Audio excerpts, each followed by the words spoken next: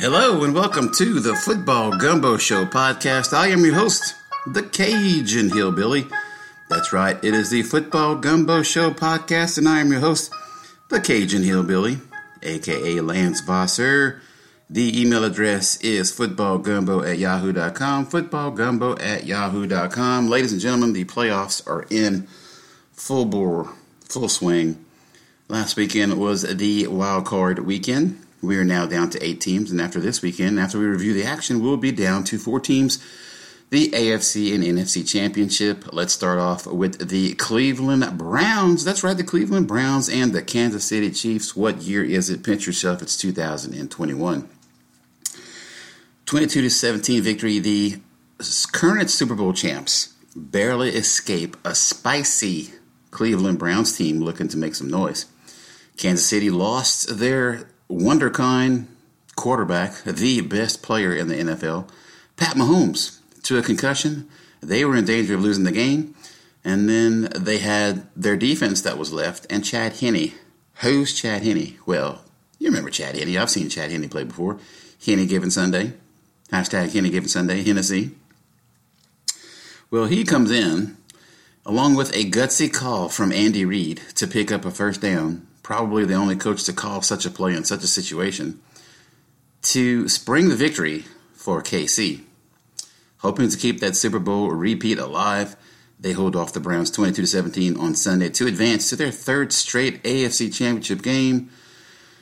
Pat Mahomes suffered a concussion on a hit. Looked like he might have suffered the concussion as he hit the ground. He was tackled by Mack Wilson, the former Alabama Crimson Tide linebacker.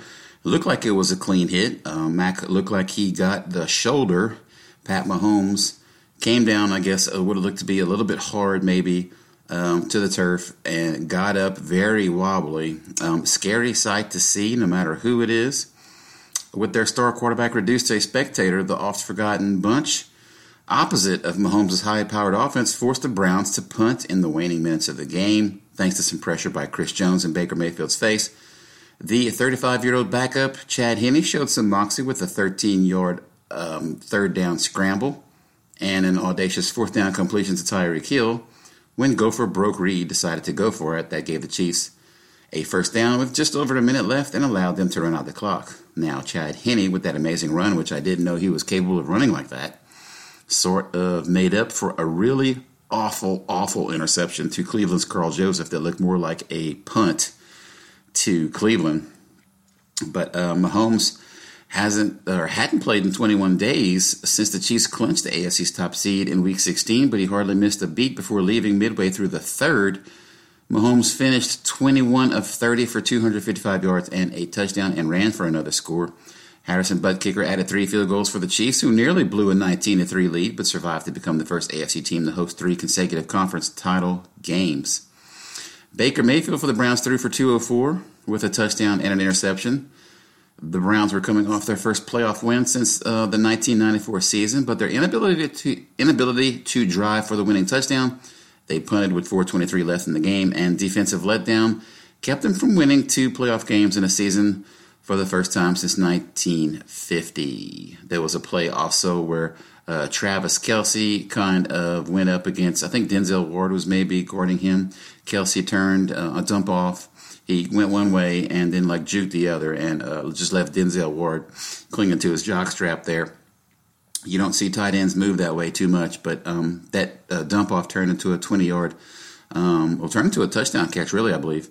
Travis Kelce really is an amazing player. You have to account for him, and he was a difference maker in this game for the Chiefs. Mahomes was so sharp passing in the first half that he even completed a celebratory heave to a lucky fan in the far reaches of Arrowhead Stadium's upper deck following his touchdown run.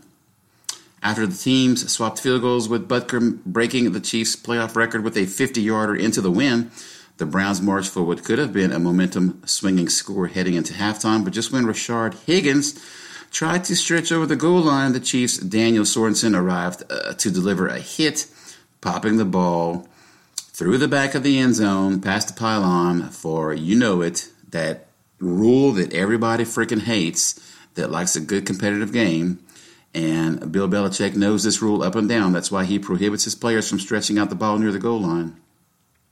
The ball was fumbled, went through the back of the end zone, went out of bounds past the pylon. Guess what? Your drive is nullified. The defense gets the ball at the 20-yard line. Is the worst rule in football. The Browns give it up, turnover. They were like a half a yard from scoring. Now to giving the ball back to the Chiefs, completely killing any chance and any points whatsoever. That's right, the worst rule in football reared its ugly head, and I suppose it won't get changed until it screws over Tom Brady. But moving quite along, the Browns' running game finally started to make some headway. They began to lean a little bit heavily on their vaunted run game, which produced just 18 yards in the first half, and Nick Chubb converted on fourth down with a hard run. Then Hunt followed another fourth down conversion on the same drive by hitting the end zone against his former team to make it 22-17 with 11:07 to go. Then after the horrible interception to Carl Joseph, then came Henne's gutsy scramble to seal it for the Chiefs and send them to their third AFC Championship game. Stefanski for the Browns. Look, Brownies, it was a great season. At least you have that out of the equation. You've got your guy. Finally, you got some stability. You got your coach who's done a fantastic job. It's been a long time. You got your quarterback and your coach. So Browns, you have made it to the playoffs. You have a stable quarterback and coach relationship here going forward. You have a lot to build on. You have more than what most franchises have at this point. So a lot to look forward to if you are a Browns fan. Stefanski, of course, was making a playoff head coaching debut after missing last week's game in Pittsburgh because of the COVID-19. He was in the basement. And also the Brownies got back Joel Bitonio, the outstanding guard, and Denzel Ward returned, and also another defensive back, Kevin Johnson, were back from their injuries.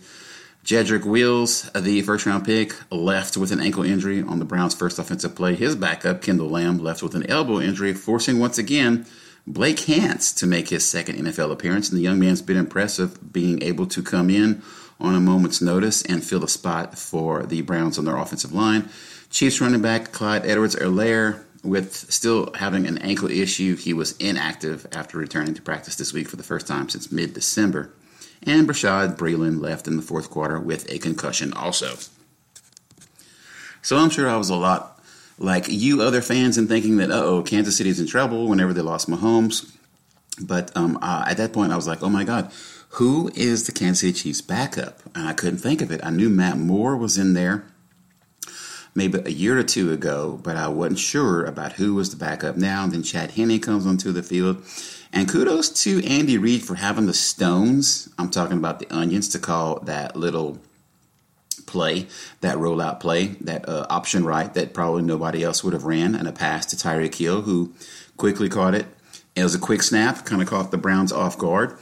And Tyreek Hill just hit the turf after catching it to stay in bounds to run out the clock. So let's move on to the next AFC championship, the next AFC playoff game. And speaking of concussions, there was another hotshot young AFC quarterback that suffered the same fate in the Ravens' Lamar Jackson. Let's jump right into that game against the Bills. The Bills would pull it out 17-3. They did all they could to score 17 points on a very stout Ravens defense. They featured the return of Calais Campbell, who would help the Ravens get past the Tennessee Titans. But today was the Bills' day. It was supposed to be a showdown between Buffalo's Josh Allen, who's had a fantastic season, is probably moving his way up the top quarterbacks list, and Baltimore's Lamar Jackson. Taron Johnson literally stole the show, the defensive back for the Bills, with the big pick six that really turned the tide in Buffalo's favor and sealed it. If not for the wall separating the field from the stands in the back of the east end zone, the Bills cornerback might still be running after returning an interception 101 yards for a touchdown that propelled Buffalo to its first AFC Championship game appearance in 27 years. Johnson's pick six of Lamar Jackson's pass with 41 seconds remaining in the third helped secure the 17-3 win over the Ravens in a divisional round playoff. Johnson's return matched the longest in NFL history and punctuated a stellar defensive outing in which Buffalo limited the NFL's top rushing offense to 150 yards on 32 carries. Lamar Jackson, who was last season's NFL MVP, was sacked 3 times and did not return after sustaining a concussion following his final play of the third. And 2 plays after Johnson scored, he finished 14 of 24 for 162 yards passing, while being limited to 42 yards rushing on 9 carries. Josh Allen, an MVP candidate of his own this year, finished 23 of 37 for 206 yards and a touchdown in a season in which the Bills relied mostly on their dynamic Allen-led offense to outscore opponents. The third-year quarterback was gratified to see Buffalo's defense make a difference in a game. The pass-happy attack was kept mostly in check. The Bills advanced to the AFC Championship game for the first time since 1994, on their way to making and losing their 4 consecutive Super Bowl appearances. Buffalo also extended a season in which it has broken numerous droughts by claiming its first AFC East division title in 25 years, and with last week's victory over Indianapolis, winning its first postseason game since the same year. The Bills have won 8 straight to match their best streak since 1990 and will play the winner of the AFC's other divisional playoff between Cleveland and Kansas City. I'm all about this, guys. I'm all about seeing Josh Allen versus Pat Mahomes, and I do hope, sincerely hope, that Pat Mahomes improves and is all cleared from the concussion protocols, because I want to see these 2 young guns in the AFC face off against each other. The Bills with their pass-happy attack and Kansas City with all the weapons they have. Kansas City's offensive line, not as good as it was in years past. Do have a couple of undrafted free agents and some cast-offs from other teams in some spots there. Good thing Mahomes can move around, but he needs to be protected a little bit. And he needs to learn how to slide, preferably not face forward. Slide, feet first, baseball style. For the Ravens, this is a team who ranks first in the NFL in rushing, but yet 32nd in passing. Very last in passing. Now, if you're so good at running the ball, you should at least have a whip and play action game. There's no way you should be 32nd in pass offense. But this is where the Ravens are. And Lamar Jackson to throw that horrible pick in the end zone, I don't know what it was, where he just threw that ball into traffic, and you can't do that so close to the end zone. He has trouble progressing in his reads beyond the first 1 or 2 progressions and then takes off running.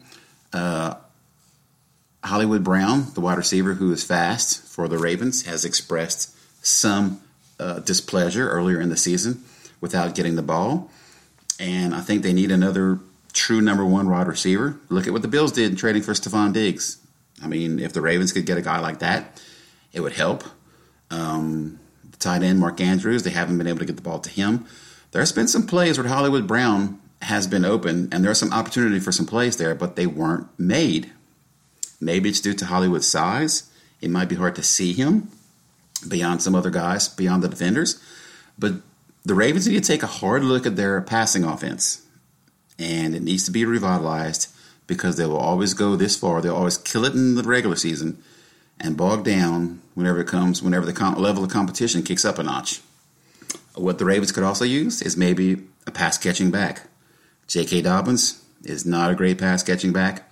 Had some critical drops that would help the team. He's not that guy. So, speaking of running backs, Mark Ingram broke his own news, though it was expected. Mark Ingram, the former Saints running back and former Alabama Tide running back, tweeted a goodbye letter to Baltimore minutes before multiple reports broke that the Ravens have informed the running back they are releasing him on Tuesday. Ingram played his final game for the Ravens in Week 17. He was a healthy scratch in both playoff games. The Ravens saved $5 million in cap space by releasing him. In 2020, he had a career-low 72 carries for another career-low 299 rushing yards as Gus Edwards and J.K. Dobbins carried most of the load. Dobbins really emerging in the second half of the season. Ingram, at 31 years old, has 7,324 rushing yards in 10 NFL seasons, 8 with the Saints. He has 9,219 yards from scrimmage in his career and 72 total touchdowns. Moving on to the NFC, it was Aaron Rodgers and his Packers 32-18 over the Los Angeles Lambs. Don't tell Aaron Rodgers the lack of capacity crowds in a pandemic will limit the Green Bay Packers' home field advantage in the NFC Championship game. He's been waiting too long for this moment to have such thoughts. Rodgers throws for 2 touchdowns and also ran for another as the top seed in the NFC beat the Los Angeles Lambs 32-18 in the NFC Divisional Playoff game Saturday.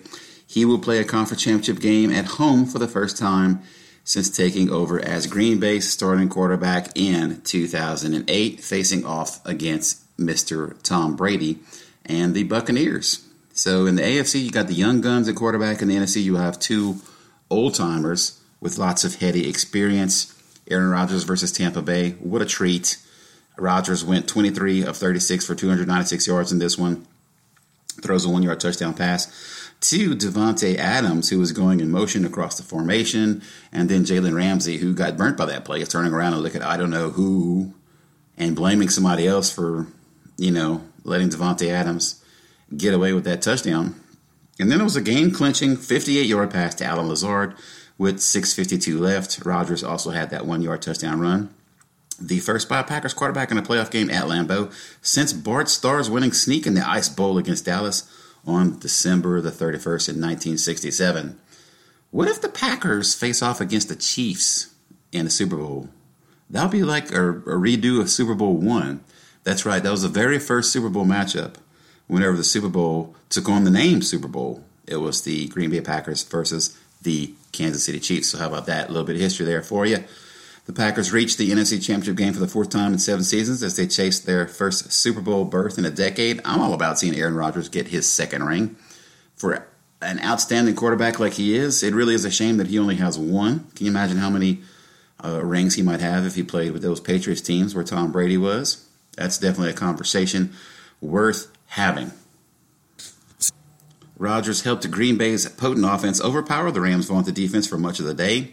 The Packers didn't allow any sacks despite playing without injured All-Pro left tackle David Bakhtiari. Green Bay sacked Jared Goff 4 times. Aaron Jones ran for 99 yards and a touchdown on just 14 carries. And this is what's so hard to defend about Green Bay is that they're so well balanced on offense. Jones, that rushing day included a 60-yard burst to open the second half. Rodgers called the Packers offensive linemen the stars of the game tonight. Goff for the Rams was 21 of 27 for 174 and a touchdown less than 3 weeks after undergoing thumb surgery. He did not have Cooper Kupp, whose knee is still bothering him. Cam Akers rushed for 90 yards and a touchdown, and the Packers scored on each of their first 5 series and led 25-10 early in the third.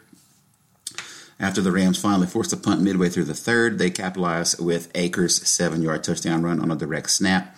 They cut it 25-18 with a nifty 2-point conversion. Van Jefferson caught a pass from Goff and lateraled to Akers, who strolled into the left corner of the end zone. The Rams forced another punt and got the ball at their 6, but Kenny Clark's sack stalled the drive.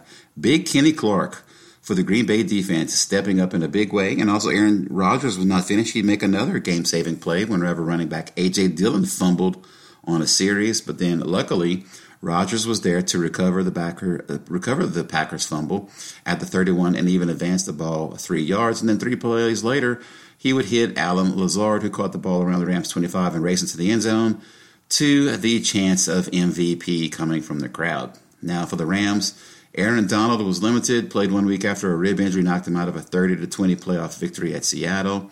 But the unanimous All-Pro clearly wasn't himself and had just 1 assist. Toughed it out and played, and cameras showed Donald in tears on the Rams sideline after the Packers wrapped up the victory.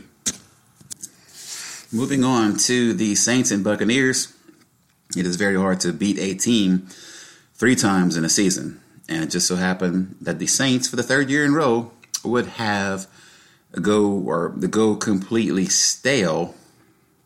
Their offense would go completely stale, and they would let the other team hang around for the 3rd year in a row and lose a home playoff game. Tom Brady's best game in 3 tries against the New Orleans kept the Buccaneers moving on the NFL's playoffs and has the Saints quarterback Drew Brees headed home, perhaps for good. Brady and the Bucs offense turned 3 of the 4 Saints turnovers into touchdowns, and Tampa Bay beat New Orleans 30-20 in a division round playoff Sunday night. 2 of those touchdowns came on short passes to Mike Evans and Leonard Fournette. Devin White returned for the Buccaneers, and he was huge. In fact, the former LSU middle linebacker was absolutely out of his mind, snagged the 2nd of 3 interceptions by Drew Brees, who really had a bad game, and this has to be his last game, I'm thinking, as he, I believe, signed up for a broadcasting gig with NBC next year, perhaps for Notre Dame games. But Brady drove the Bucs to the one, and from there he scored himself with 4:57 left to virtually ensure his 14th trip to a conference championship game, his first in the NFC. 14th trip to a conference championship game. That is amazing. Tom Brady actually played much younger than his 43 years would suggest. He looked more like he was in his late 30s, and Drew Brees might have looked like he was 50. The NFC Championship game will take place in Green Bay next week, where the 43-year-old Brady will try to advance to his 10th Super Bowl in a showdown with the Packers All-Pro Aaron Rodgers. Meanwhile, the Brees era in New Orleans could be over after 15 seasons, while just 3,750 tickets were distributed in the 73,000-seat Superdome to comply with local COVID-19 restrictions. The fans made themselves heard with an eruption of cheers when the 42-year-old Brees first took the field for New Orleans, seemingly sensing this could be their last chance to see him play at home. Brees, under contract for one more year, declined to say whether he's retiring. I was ready to bench him. If I was a coach in this situation, and this is one game, I got to get past this game to have any chance to get to the Super Bowl. And as bad as Brees was playing, and it might not have been popular in the long-term view of things, I would have completely benched his ass. He was playing that bad. He was that bad. And I think that Jameis Winston was probably the best quarterback on the roster, who came in for a trick play and threw a touchdown to a wide-open Traquan Smith. At least with Jameis Winston, to go along with those 3 interceptions, you're probably going to have 3 touchdowns. And the Bucs, they sat on everything within like a 20-yard box from the line of scrimmage, not really afraid to be attacked deep. The Saints really didn't attack deep. And whenever I saw that ball going deep for Traquan Smith, I was like thinking to myself, well, that's not Brees that threw that ball. Brady would finish 18 of 33 for 199 yards in what often resembled more of a defensive struggle. Unlike his previous 2 meetings with the Saints, both losses, he was not intercepted and largely avoided pressure. The Saints really failed to get pressure on Brady, and at this time of the season, he's more comfortable in the offense and is more comfortable with his surrounding weapons. And it was the Saints that turned the ball over and couldn't get ahead of the downs. They were always behind in the downs. They were always in unmanageable situations. Tampa Bay did a good job of really keeping Alvin Kamara in check. And in this one, the Buccaneers were some thieving Buccaneers with those turnovers and getting points off turnovers. The Brees, while trying to flee pressure up the middle, fading away. We've seen it time and time again, throws up a wiffle ball, and that was intercepted by Sean Murphy-Bunting, who raced 36 yards along the sideline to the Saints 3, and then Brady would hit Evans one play later to put the Buccaneers up 10-6, and then we saw a miscommunication with Alvin Kamara. Brees looked like he threw a little bit behind him. It looked like it should have went over the top, over his shoulder kind of thing, but that was the one that Devin White intercepted. And then Carlton Davis, after the game, referred to Michael Thomas, who was held without a catch, referred to him as, quote-unquote, slant boy. Now, that's hilarious because Michael Thomas does get a lot of his yards running slants and crossing patterns. Not really known for his deep speed, but I thought Carlton Davis calling him slant boy was quite hilarious. Fournette, from the former LSU Tiger, showed some good hands on the touchdown catch. In that moment, Winston's big moment, he was forced out of Tampa Bay, of course, when Brady became available. He would come in to throw that 56-yard touchdown pass to against his old team on a trick play. On that play, Kamara took a direct snap and gave the ball to receiver Emmanuel Sanders on a reverse before Sanders lateraled back to Winston, and the reserve quarterback launched an accurate pass down the middle to an open Traquan Smith. Traquan Smith actually finished with 2 touchdown catches, so he had a solid game. Leonard Fournette finished with 107 yards from scrimmage, 63 on the ground. He had 40 yards in one drive that set up a field goal, and that tied it at 13 as time expired in the first half. Kamara had 105 yards from scrimmage with 85 on the ground, and of course Michael Thomas held without a catch in his final game of a really injury-plagued season for him. So very disappointing ending to the season for the Saints. Drew Brees likely retired as his arm retired about 2 or 3 years ago. All-time great. It was nice to see him hang around after the game with his wife and his kids and Tom Brady, although I have despised Tom Brady for a very long time and got sick of seeing him in the playoffs in the Super Bowl with New England. I really can't help but like Tom Brady now. Stayed after the game, threw some passes to Brees' kids. Nice moment. Stand-up guy, classy move. It was good. It was very nice to see that.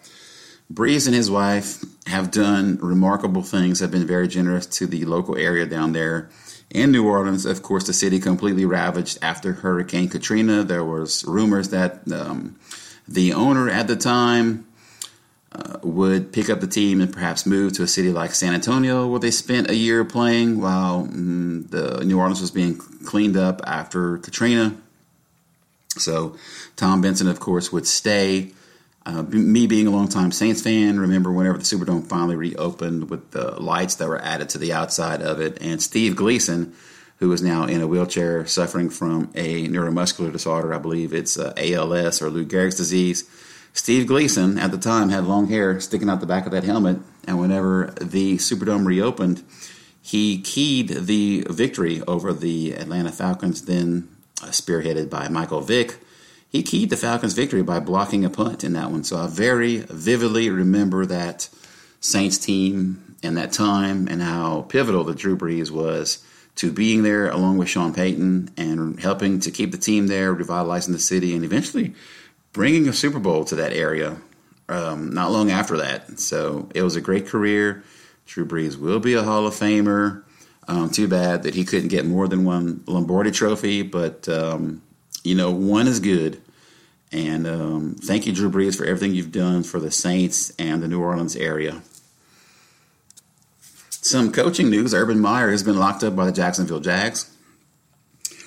$12 million a year is reportedly what he will make. So I suppose that he can put up with whatever that cyst is in his head or those headaches or whatever the problem is whenever things aren't going so well or whatever program he's at, whenever he starts losing or getting frustrated. Says that he's not going to run around on the field and be too crazy. But you know what? Doctor says you really shouldn't coach anymore. Well, here's $12 million. How are you going to turn that down? He will have the first overall pick, likely to be Clemson's Trevor Lawrence. Jacksonville Jaguars have a ton of picks and a lot in the first couple rounds. They have a lot of cap room. Yes, Urban Meyer has showed himself to be a program builder, but also after a couple of years, he's also shown that the wheels can come off with Florida. A lot of questionable characters there, a lot of thugs. Aaron Hernandez being one of them, committed murder in Ohio State. Things eventually went sideways, went out of his way to protect a coach and delete his text messages. And this was a coach on Urban Meyer's staff who at the time was beating his wife. So it's not all good. So while, yes, I've heard a lot of people talk about program builder and culture, you can't talk about culture without thinking also about the way those tenures ended at Florida and Ohio State. So good luck to Jacksonville. This is a bit of a risk, and you're paying him a lot of money. This is an area where he could succeed. This is an area where Nick Saban either didn't succeed or wasn't patient enough to eventually succeed. But it will be interesting to see how this plays out in Jacksonville. Titans' former offensive coordinator Arthur Smith is headed to Atlanta to be their head coach. He was great in revitalizing Ryan Tannehill's career. So it's going to be interesting to see whether the Falcons stick with Matt Ryan or do they start a youth movement. The ground game, I believe, for the Falcons needs to be remade a little bit. Todd Gurley is about done. He's got bad knees. Do the Falcons keep Julio Jones? Do they move on from him? And could Calvin Ridley in that offense sort of be the next A.J. Brown for Arthur Smith? But his dad, Arthur Smith's dad actually runs FedEx. So it's not known by a lot of people, but whenever your dad runs a global company like that, you've probably picked up on some ideas and some organizational skills that he showed. And he had, Detroit appears to be locked in on the Saints assistant coach, tight ends coach, Dan Campbell, who has a little bit of experience in the league, been around for a while, was an interim head coach for the Dolphins after they fired Joe Philbin, and he went 5-7. Captured the attention of the NFL fans with his sideline stature. Of course, he's like a former tight end, so he's like 6'6" or something like that. And Miami's unexpected boost in performance under his leadership, especially after the Dolphins had flopped to a 1-4 start to the 2015 campaign under Joe Philbin. Man, coming out of Houston, perhaps there's a chance that the Houston Texans can repair the relationship with Deshaun Watson. Houston is actually finally set to virtually interview Chiefs offensive coordinator Eric Bieniemy on Monday, according to NFL Media's Ian Rappaport. Because Kansas City is still in the postseason, the organization and NFL had to give permission so that the Texans didn't have to wait. So now Watson recommended interviewing Bieniemy, and the now Jets head coach Robert Saleh, the former 49ers defense coordinator, to club leadership. But Houston didn't request an interview with the Chiefs offensive coordinator until January the 12th. The Texans never interviewed Robert Saleh. Of course, the Jets didn't want to let him leave the building, and I can't really blame them. So I really like the Jets hiring of Robert Saleh. Really, really like it a lot.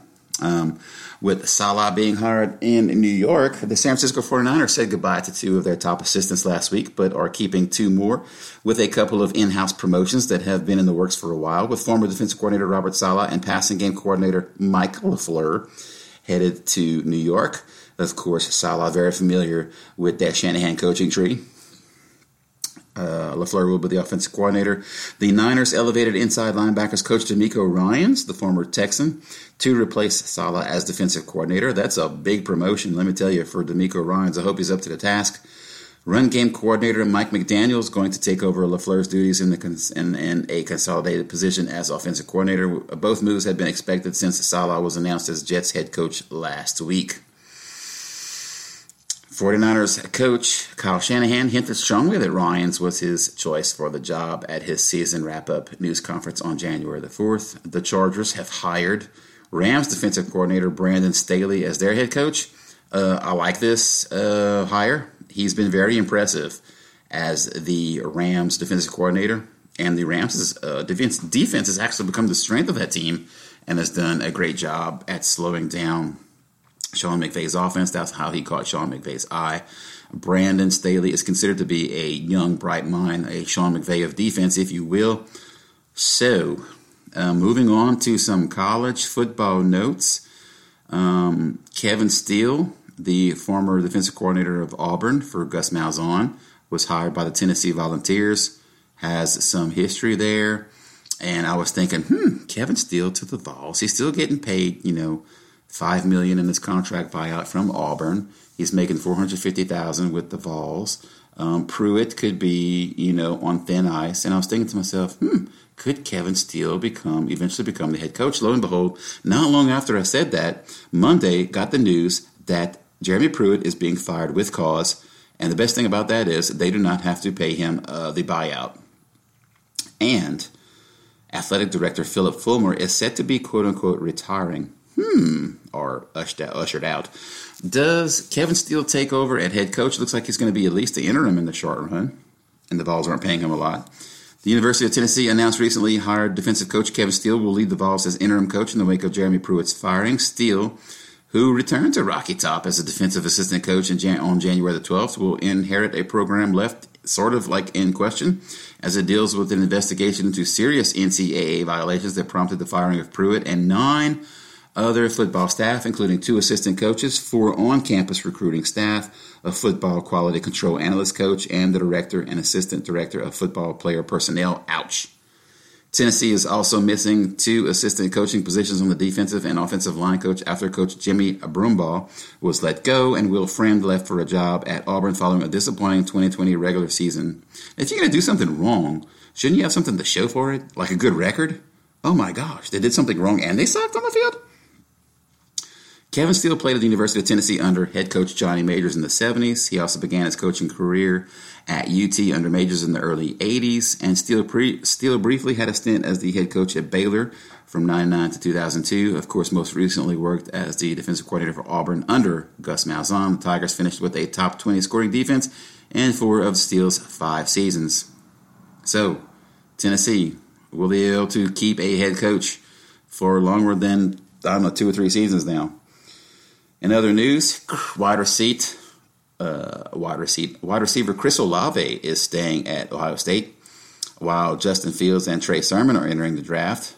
So Ohio State kind of offsets their losses with Chris Olave staying.